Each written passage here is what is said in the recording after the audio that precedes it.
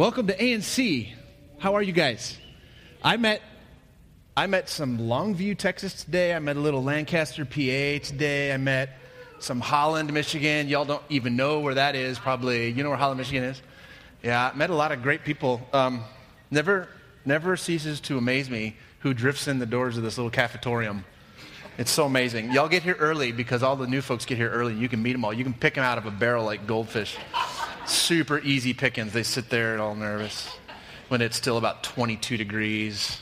And they wonder, why did I wear shorts? Anyway, speaking of places, I'm going to confess a little distraction to you this morning.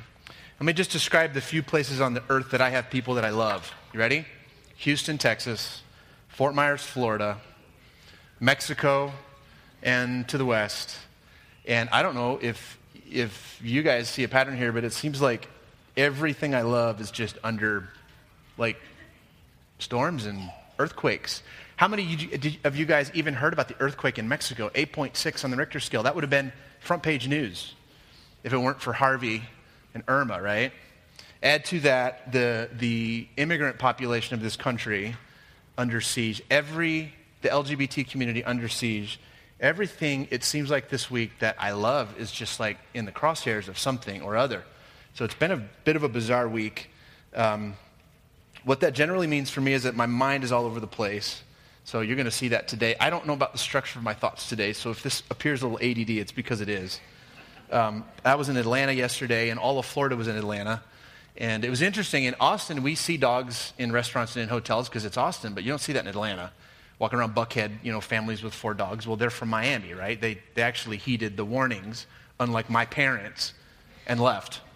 So tonight, as we rest and get ready for the school week, my parents live basically at the mouth of the Caloosahatchee River, just south of Port Charlotte, north of Naples, in a town called Fort Myers. And as far as we can tell, that's going to be the next place that this storm goes. And so why don't we pray for those that are in the track of this storm? And, if you haven't been watching the Weather Channel, you may not know it, but the entire state of Florida is under siege at this point. There's never been anything quite like this that we've seen. Charlie was devastating, but it was the size of a skill saw blade.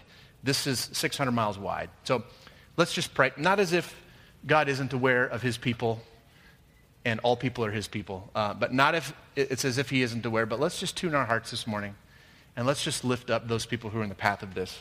Father, we offer you just the simplest words and the deepest sentiment this morning as we say, be with the people in the path of this storm today. Shelter their hearts and be with them as they go through this difficult situation, Father. And I just pray that you would keep everyone safe, including my family. In your name we pray. Amen. Well, welcome to the wrap-up of the book of Galatians. We're funny around here. We usually measure the time it takes to teach a book in decades. If you're from here, you know that joke. I think it took us 22 years to get through Matthew. We did a little better with Mark. I think we did it in 11 years and 3 months. Well, we've been in Galatians for, 6 or 8 weeks, 7 weeks. So this is this is our sprint. This is our quarter-mile run, okay? So we're going to wrap up the book of Galatians today, which means I have no idea what Trey's going to talk on next week. I don't care. I'm going to be in California, so he can figure it out. But we're going to wrap up what for us has been, I think it's been a rewarding little study. It's been an interesting little journey into the mind of Paul. I'll confess, Paul is not my favorite biblical figure. He's one that's difficult to find deep affection for me. He's manic. He's all over the place. He kind of comes and goes and he says bombastic things. But Martin Luther, not Martin Luther King, but Martin Luther 500 years ago said of this book of Galatians, he called it his beloved. He called it his beloved Katerina, and that was his term for his wife, Katerina von Bora, who he married later in life after he was expelled from the Catholic Church. But he had great affection for this book, and I think I've developed great affection for this book as well. It could be considered simple by comparison to journeys through the book of, say, Matthew or Mark. Simple and focused, but don't confuse simplicity with insignificance. I think this is the quintessential summary of the Christian message in a single epistle written to a group of churches. It's, as I can tell, if you've heard me over the last few weeks, it's one of the only epistles Paul wrote that I can see internal evidence that he fully intended it to be widely circulated. Mostly he's addressing things in the church in Thessalonica, the church in Ephesus. He's talking to a particular situation in Corinth, but in the churches of the Galatian region, he seems to be intending that these words be scattered among all the churches, which offers us just a different little sight glass to peer in, right? Because there's something more universal about what he's saying, something more global about what he's saying. You know, the New Testament is honest about Paul. If you read between the lines, not everything that it preserves about him is super wonderful and super lovely. Sometimes Paul puts posts up on social media that get actually taken down by the administrators. You know what I'm saying? He's been known to say things like, I wish they would just castrate themselves. How sensitive. What a lovely, lovely guy. That would be censored by Facebook, right? Maybe not. He wasn't always soft-spoken, but it seems to me that he's generally strategic in his messaging. Meaning, when he's done writing about an idea or about an issue, there's not going to be any safe place left to hide. So if feeling smug and feeling comfortable is your thing, Paul's not your guy. He's the lawnmower that levels every blade of grass. There's no way to feel smug about conversations with Paul. He's the guy in the coffee shop you don't want to engage because nobody survives feeling good. You get what I'm talking about. You know, some of the writings in our scriptures seem to be written to engage the onlooking world. You could call those marketing or maybe external affairs issues. And then there are portions of our scriptures that are focused laser beam on internal affairs. Which do you think Galatians is? The opening couple words of chapter 6 is your giveaway. Is Galatians focused on the house of faith, or is Galatians focused on the onlooking world? What do you think? I thought that would be an easy question. External. You think it's external. Who thinks it's internal? Yeah, we're going to get there. This is a letter to the family. This is a letter to the family of faith. It's a public reading of the last will and testament to the gathered cousins and siblings around the kitchen table, right? This is going to be Paul's final words in chapter 6 as we wrap this up. And so let's just read these words together. Chapter 6, verse 1, he says, brothers and sisters, here's how you know who Paul's writing to. Brothers and sisters, if someone is caught in a sin, you who live by the Spirit should restore that person gently. But watch yourselves, or you also may be tempted. Carry each other's burdens, and in this way you will fulfill the law of Christ. If you've been tracking with us in Galatians, you'll understand why he's interested in helping them solve what they need to do to fulfill the law of Christ. Each one should test their own actions, Paul writes in verse 4. Then they can take pride in themselves alone without comparing themselves to someone else. Nobody I knew does that. For each one should carry their own load. Nevertheless, the one who receives instruction in the word should share all good things with their instructor. Verse 7, do not be deceived. God cannot be mocked. A man reaps what he sows. Whoever sows to please their flesh, from the flesh will reap destruction. Whoever sows to please the Spirit, from the Spirit will reap eternal life. Let us not become weary in doing good, for at the proper time we will reap a harvest if we do not give up. Therefore, as we have opportunity, let us do good to all people, especially to those who belong to the family of believers. And you might get to this part in Galatians and say, why is he talking about do good? Like, we've been talking about theology and freedom and deeply internal things, and now Paul's saying, listen, just do good things. Interesting, we're going to get there. And then in verse 11, one of my favorite verses in the scriptures, and this might help you understand what I mean when I say, I'm not sure that the writers knew that this was going to be for the whole world. He says, see what large letters I use when I write this with my own hand. How profoundly inspired of the Holy Spirit is that piece of scripture? It's just an odd little, see, I'm writing in large letters. I guess that meant it was important. I have no idea. Verse 12, those who want to impress people by means of the flesh are trying to compel you to be circumcised. The only reason they do this is to avoid being persecuted for the cross of Christ. Not even those who are circumcised keep the law, yet they want you to be circumcised and that they may boast about your circumcision in the flesh. May I never boast except in the cross of the Lord Jesus Christ, through which the world has been crucified to me and I to the world. Neither circumcision nor uncircumcision mean anything. What counts is the new creation. Peace and mercy to all who follow this rule, to the Israel of God, to the chosen people of God. From now on, let no one cause me trouble, for I bear on my own body the marks of Jesus. The grace of our Lord Jesus Christ be with your spirit, brothers and sisters. Amen. So let's not forget the reason. Laura did a good job last week in her salmon pants of reminding us, right? I'm Laura. Did anybody else notice that? I felt like jumping up on stage and, hey, Laura, you can put that down so we can see your face. I think this made her feel safe, so she... You'd have to be here last week. But she did a great job of sort of teasing out the context of this book. Let me just say a couple things about that. And we reiterate these because it's important to keep this in mind as you read these books. He's writing to a group of people who are asking the question, what must we do to please God? What has to be on the list of essentials in order for us to please God? See, Paul said it's the freedom of Christ. It's believing and accepting and living a life of obedience to the work of Christ. And then other people come along and say, yeah, and compliance with the law. So Paul is straightening out this situation by saying, let's address the legal obligation on you as a party in this deal with God. What precisely is required of the faithful? Paul would go on to say obedience in Christ in multiple places he writes, demonstrating total resistance to add anything to the gospel would be one way of tweeting what Paul says. The bottom line of this book is freedom, provided by Christ, adding nothing to it. So legal compliance and the question of what do we have to do is what he's addressing.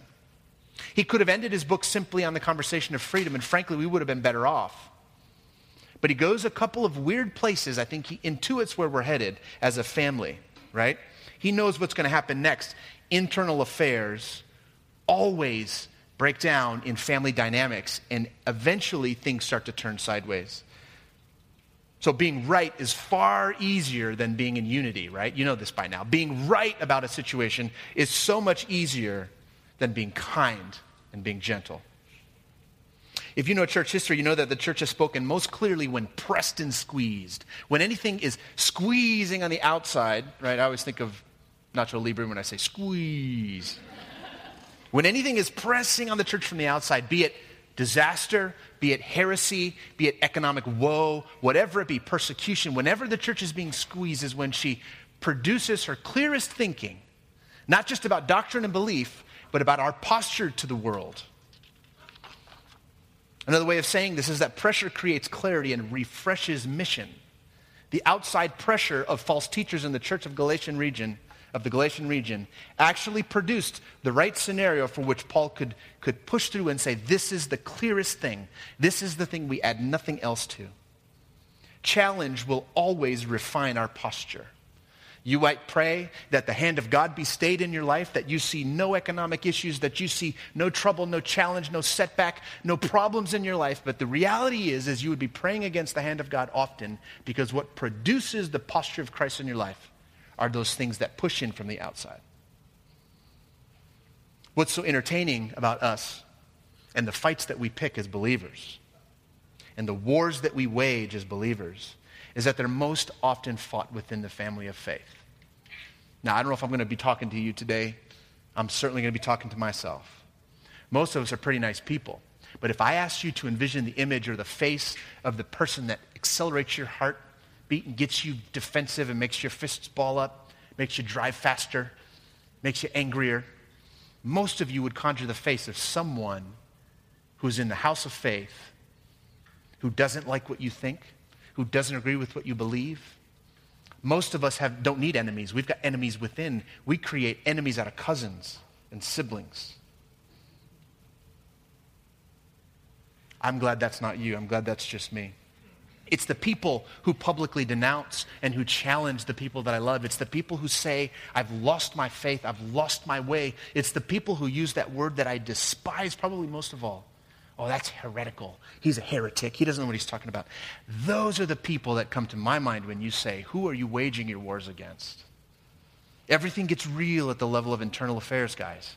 Everything gets raw at the kitchen table. Maybe I'm crazy. Maybe I live in a weird world of ideas unlike yours, but I happen to think we share some of this in common. Here's some of the things that I've been thinking about as it relates to family affairs and internal affairs. The decimation of any kind of unified voice around what the evangelical church thinks in the post-age of Trump. There's nothing left of a consensus on anything anymore. There's absolutely nothing left. I think of the Nashville Statement. I think of the pain and the hurt. I think of how to describe the timing. The most absurd of all times to release something like that. I think of vicious attacks on Joel Osteen, and if you don't know me, you might not know that I worked for the man for 3 years. Vicious and uninformed attacks on a man who, listen, I don't know what you can say about Houston. Here's what I can say. I don't know a family who loves that city more than the Osteen family, and they've only been at it for 75 years. Vicious, unfounded, Twitter, basement, hot pocket, 38-year-old adult attacks. You know what I'm talking about. You know what I'm talking about. Issues in the family of faith. I think about the Christian world's response to our little church's statement that we're just going to love everyone. Closer to home, I think about the regular nuclear standoffs in my home between siblings over, I don't know, whatever. You know siblings. Tougher still, I think of the turf wars that my ignorance creates with my children over my need to control their lives. Family affairs, internal issues. I think of Facebook posts that go sideways, that become hijacked by other people with axes to grind with me personally. I think of my own ignorant and dismissive responses to those people.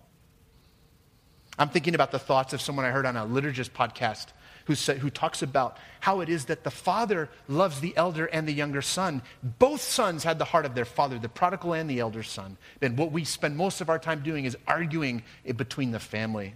I think of the words that Jonathan Martin wrote in his blog this week, a blog entitled, "Our Resistance is Repentance," his response to the Nashville Statement. Issues of the family of faith. Paul wraps up this book on internal affairs in this conversation about how to live in community, what to accept as orthodoxy, what not to accept. He wraps it up with these two ideas, and boy, I wish he would have picked something else. He says, gentleness and kindness are how we are to deal with one another. I know I'm the only one, but both of these characteristics come natural to me when dealing with lost people. Give me Buddhist atheists, give me people who hate Jesus, who despise the church. Give me those people, and I can be kind and I can be gentle. But give me my cousins who think my view of Scripture is low and theirs is high. And boy, the fists come out. When talking to people who don't yet know that they are the obsession of the living God and he will not stop until he has them back with talking, those people, kindness and gentleness are just axiomatic. They just flow. But for those who denounce and who pick apart and write statements from beautiful cities about things that they believe that literally cut us all out except them, that's a different story. It's different with the family of faith, isn't it? Think about it. It's different. It's different with our brothers and sisters. This is where I'm capable of such insult and injury. Nasty little knack I have for dismissing people in their voice. As if my education is better than theirs. As if my take on Scripture is better than theirs. I'm like the little sibling who, when the parents leave the room, whispers to the baby, "You're adopted. You're not really from here. You guys are wrong. You've been wrong for 500 years." Right? And we go into all that. Let's just read through a couple of these passages. And I'm going to go somewhere very vulnerable today. I'm going to hit 2 points. And I have Jen's permission. That's how we do things here. Women preach and we get permission from Jen to go crazy places. Chapter 6, verse 1. Paul writes, "Brothers and sisters, if someone is caught in sin, you who live by the Spirit should restore that person gently." Paul's going to put us in this discipleship back and forth, this little come and go, this little here and there that's going to be action, reflection, action, reflection, action, reflection. And I'm willing to just suggest to you that your entire life is going to be those two things going back and forth. Action, reflection, action, reflection. In verse 1, he says, this whole section establishes that rhythm of discipleship. And Paul is basically saying, listen, not just when you disagree, when you actually catch people in sin, gentleness should be your first weapon. Restore them gently, because to live by the Spirit is to be gentle with those who are caught in sin. Gentle. I hate that word. It doesn't come natural to me. He says, gently restore a sibling, a cousin, a brother or a sister who is caught in sin. He's not even saying with those who have a slight different nuance on that particular text. He's saying be gentle with those who are caught in sin. That may be important. That might be God. Seriously, nobody's going to answer that phone?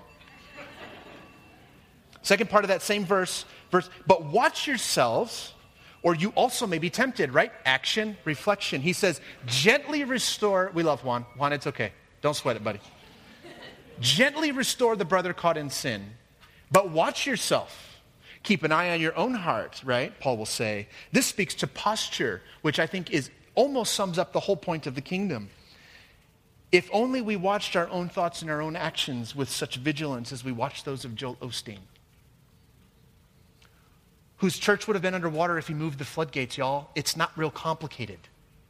There's one shower in the whole building. And how come he doesn't open it? He doesn't want the dirty people. You have no idea who's there on a Sunday morning. Trust me, they smell like the street. That's who's there. Just take my word for it. I worked for the man for 3 years. But you get what I'm saying, right? Action, reflection, it speaks to our posture. If we only watched ourselves the way we watch others, things would be different. Verse 2, Paul carries on. He says, carry one another's burdens, and in this you will fulfill the law of Christ. Again, back to action. To a people who are obsessed enough with legal compliance with the law that they would make grown adults undergo circumcision, he's going to say, you want to sum it all up? You want to be in total compliance with the law? Carry one another's burdens. Now, any legal minds in the room, look at those almost ridiculous summaries and say, that can't possibly sum up 611 laws and 1,000 years of history. You bet. That's what Paul's in the business of doing. Carry one another's burdens, in verse 2 he says, and in this way fulfill the law of Christ. It's not that difficult. Serve one another. Verse 3 and 4. If anyone thinks they're something when they're not, they deceive themselves. Each one should test their own actions, Paul says. Then they can take pride in themselves alone without comparing themselves to someone else. For each one should carry their own load. Again, a blow to the haughty attitudes of those who sit in the corner labeled right and think they can speak down, which means, condescending to the rest. Listen, here's what I'm learning this week. The gospel still has a great work of conversion to do on me until my words to people who disagree with me can be characterized with gentleness and kindness. I'm talking about the ones who think I'm crazy, the ones who think I'm nuts, the ones who tell me I lost my faith. Until my response to their challenge is kindness and gentleness, then the gospel has not yet converted my own heart. So many people busy storming around the world, stomping on cultures, destroying things, trying to take the gospel places. The gospel needs to convert their own soul first. The great thing about being a missionary is that there's actually a chance that the gospel you preach might convert your soul. The great hope of the nations is not some white person from America. The hope of the nations is that God will find some way to find a body to represent the posture of Christ. And as a career missionary growing up in that space, I'm telling you, that does not characterize a lot of what I was involved in. Here's what I'm learning. Posture matters. It's important, especially to those of the household of faith. Remember what Jesus says, love all, especially the ones who persecute you? Wait. No. I'm struggling to love my neighbor and my friends. Jesus says, yeah. No, especially your enemies and the ones who persecute you. And yet all of our trenches are dug around our ideas. And mostly those ideas are argued between members of the house of God. I've got 2 thoughts for us today. 2 things that I've been working on. 2 things that have captivated my soul this week as we're torn between how to mobilize for Harvey, right? How to respond to what we're seeing in the press. How to mobilize to Florida. The problem with Florida is it's not on its way anywhere. And after 10 million people evacuate, they're all going to want to get home. So if they need help, there's no good way to get there. It's 2.5 days to my house from here, where my parents live. So as we've been thinking about these things, this is what's been stirring in my soul. Number 1, we lose our way when we become the defenders of God. When I consider my role in the world to defend truth and defend what God stands for, everything else that comes after that is going to be crooked and skewed. And it won't be gentle, and it won't be kind. Number 2, we lose our way when we speak to the wrong audience. Okay, so let's unpack these things slowly. That popular mythology that tells the people of the church that we're the defenders of the gospel, that we have to speak on things because somebody's got to preserve the truth. Question for you, who defends himself, if not God? Deuteronomy 32 talks about it. Psalms 18 is written completely about it. Zechariah talks about it in his 3 visions. God is God's own defender. He is our defender. He is our protector. Everything downstream of that impulse that says, I have to speak up for God, generally in my life, I don't know about you, but generally in my life, it's not gentle and it's not kind. It's full of shrill, corrective, dismissive gobbledygook. It's a technical word, Trey. Think of that little scene on the night when Jesus was betrayed, when everything crackles with importance. The final things of all the great, those final deals are the most important sometimes. of the people who show the way. Jesus has assembled his people, and he's going to put actual example behind what he's been trying to tell them for 3 years. Peter is a man of action, and so what's the action Peter takes? First of all, he refuses the towel in the wash basin, and he cuts off ears of people who come against Jesus. I am the defender of this man, Jesus. And Jesus says, put your sword away. You're going to die by the same sword you're wielding. If you can't take action to lose the outer garments and don the serving towel and wash the feet of the people at this table, half of which were politically active in the wrong direction. One of them was about to sell Jesus for 30 pieces of silver, and the other ones, as far as we know, were clueless as to what was going to happen. You got to wash their feet, Jesus says, otherwise you have no part of me. We are not the defenders of the gospel. Watch me. We are the people who embody the posture of Jesus in the world. And it doesn't take a degree in philosophy or the history of religions or, God forbid, theology to figure out how to be the posture of Jesus in the world. It just doesn't. In fact, I'm beginning to think that the more educated we get, the less capable we are of just keeping it real and keeping it simple. We don't need people surfing social media defending God. God is more than capable of defending himself. Why am I saying this? Because sometimes I try this, and it always comes out the wrong side of the gun. You know what I'm talking about. I am the gospel's embodiment. I am the flesh and bones of the gospel in the world. I am the model of what redemptive love needs to look like. I am the brokenness that has been restored by the love of Christ. I'm not the speaker of truth, the defender of all that's right. My perspective is but one. I will never forget the opening day of grad school when I was in seminary. Dr. Sharp got up and he says, we are not the first to believe. And for 1 second, like that book that the title encapsulates the whole thing, you read the title and you've read the book, you know those books? That one statement just upset everything that mattered to me, and I realized, you know what? Ours is a view, not the view. We are what flesh and blood look like when redeemed by God and living in that Christ-like posture to the world. I am not God's defender. I am not the defender of faith. I'm not the definer of truth. This is my confession today. I'm not the definer of orthodoxy. I'm not the one to correct everything, every take, every perspective. I am seeker. I am transformed by love. I am the welcome extender. I am the posture of the kingdom. I am the one who is known, not the one who knows. Speaking to myself today. Thanks, Carson's in the house today. Thank you, Carson. Carson went to Moody. That's where they learned to speak up. Listen, I am skin, I am bones. Actually, that's actually not true. That's like the whitest school in downtown Chicago. The truth is about Moody is you sit there like this. They've got little places in the pews where you put your hands. So you're not tempted to move them. So you're like, that's not even funny. Actually, that's funny. You have to know Chicago. But hear me, I am the skin and the bones. I am that person who has been reconstituted, recreated. I've been rewired. I've been redeemed by the unconditional, unstoppable, uncontainable love of God. That's my posture to the world. Not the defender of God. He doesn't need my help. I am proof that God is good. Look at my life. Look at the brokenness. Look at the dysfunction. Look what God can do. That's our posture. Paul says gentleness and kindness. This is what it's about. I'm not the host of this wild and extravagant banquet. I am a guest, and I don't control the guest list. Anyone who steps up and starts to tell you who's not invited, I'm telling you, grab your wallet and back out.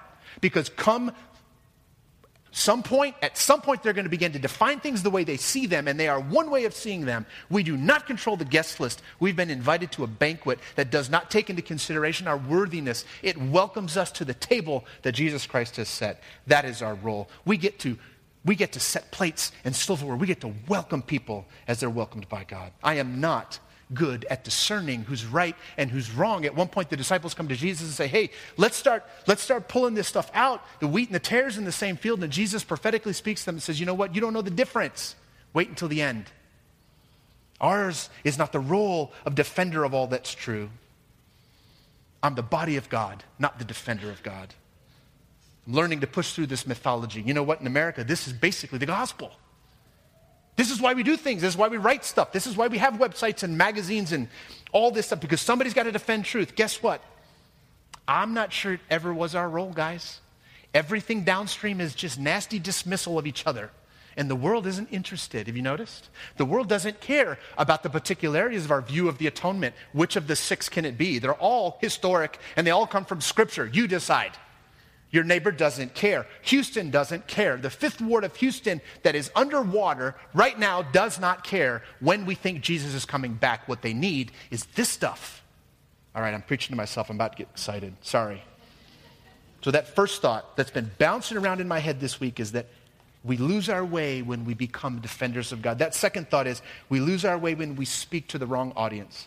And frankly, this is something Jen is teaching me. Here's my final thought. I always lose my way and I get nasty with the family when I speak to the wrong audience. And here's my point. You see, if I'm the body of Christ and I'm in the world for a purpose, then who is the audience? Those who don't yet know how deeply loved by God they are. The audience isn't the choir. Because when we speak to the people on the inside and we just speak to the choir, all we're left to do is further refine what we already believe. Guys, we're here for a reason. If anything could illustrate why the churches in the world today, it's natural disaster after natural disaster. There aren't enough first responders to respond to the people on roofs in Houston. You know who's responding? Faith is responding. With Google Docs and pulling things together, the church, it's the people, it's the network of people that are responding to pull each other out of these situations. If anything should illustrate to us who we are here to speak to, it's what we're under right now. Ours is the role speaking to the dying world that does not yet know how deeply loved by God they are. As soon as I lose track of this and start speaking to those who are theologically adept and those who are, trying to gain points with these people, or worse, trying to speak to myself because I feel some sort of loss, and so I've got to come out and say this thing so I can buck my own self up, the next thing you hear is corrective and shrill and dismissive. Who should be the real audience that we're thinking of when we post on social media? Who should be the people we're addressing? Who are these white men in Nashville who think they're speaking to the world? You know who they're speaking to? They're speaking to themselves. That's the only one listening. How do we know? Because everything else downstream is pain and broken bones. It hurts everyone involved except themselves. They're speaking out of loss. They're speaking to themselves. They got the audience wrong, guys. And they're calling it a church council. Guess what? It's got nothing in common with a church council. Church councils were assembled to speak to the world. They're speaking to themselves, and they feel great, and the rest of us are like, what was that? They've lost track of the audience, you see. Who is our real audience? I'm going to tell you this. When we get the audience right, the message follows. It's the world who does not yet know the redemptive love of Christ. That's our audience. That's who we should be speaking to. Jen's teaching me this. I've never been corrected by Jen before about a Facebook post. But she did it this week. You can't find it. I took it down because I know my place on the team. You know what happened? I got nasty. I got dismissive. If you could translate it into a few letters, it was just like, bleh. And her words to me were, you know what? Don't ever lose track of who the audience is. That's not who we're speaking to. Did you know you can't say the right thing to the wrong person? If someone hates you, it doesn't matter what you say. It's not going to change that fact. So don't spend time speaking to the choir. I learned this from Joel Osteen. I don't frankly care what you think about Joel Osteen.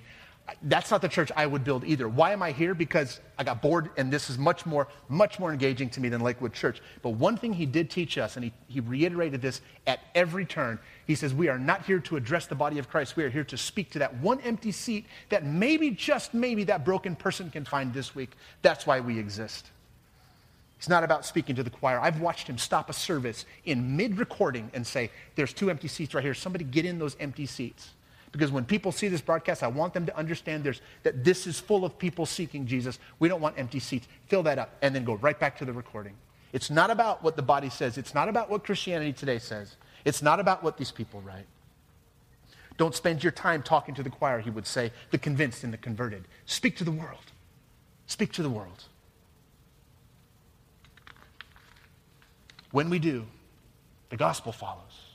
And this is why Paul ends this letter, this little edict on freedom, this masterwork of Christian liberty. He ends with this simple encouragement: bear one another's burdens, house of faith. Treat each other kindly and with gentleness. And if you do that, then you have complied with it all. He's talking to us. He's talking to the family. He's talking to the house of faith. He knew we'd make enemies out of each other. He says it's gentleness and it's kindness. It's far more compelling than defense. in doctrine. Did you know you can get a degree in the defense of the faith? Did you know you can do that? You can go spend $100,000. You can get yourself a degree in apologetics.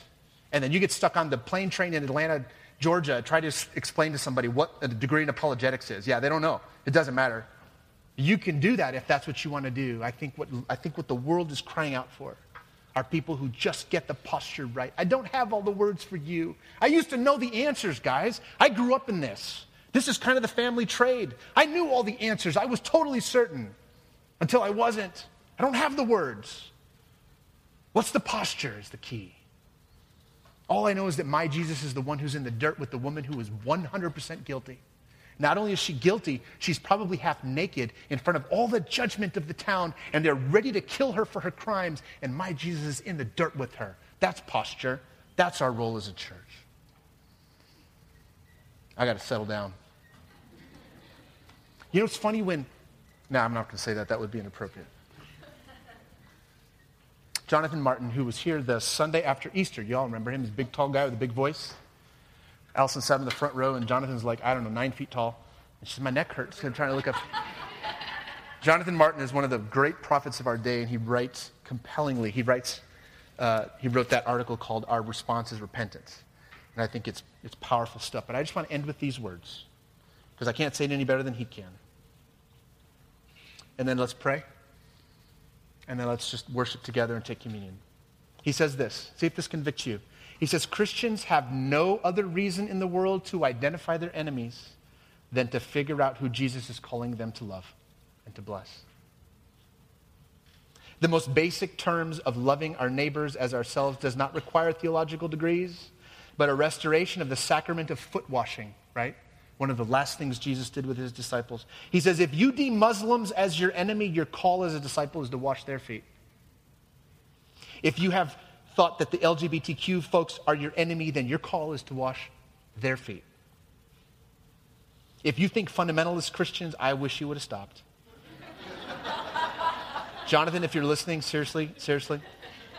If you think fundamentalist Christians are your enemy, he says, and I'm especially sympathetic to this view at this moment, he says, your call is to wash their feet. There is no place to hide. There is no safe place after Paul is done. There is no way to say, yep, I got this freedom thing, man. It's me and Paul. We got this. There is no safe place. If you have identified throughout these tumultuous weeks that thing, that issue, that person, that voice that makes you defensive, then you know who you need to love. Then you know whose feet you need to wash. You know the next step. People are like, I don't know what my purpose in life is. What gets your heart rate elevated? Go and wash the feet of that. It's what Paul would say, and it's what Jonathan says. Let's pray.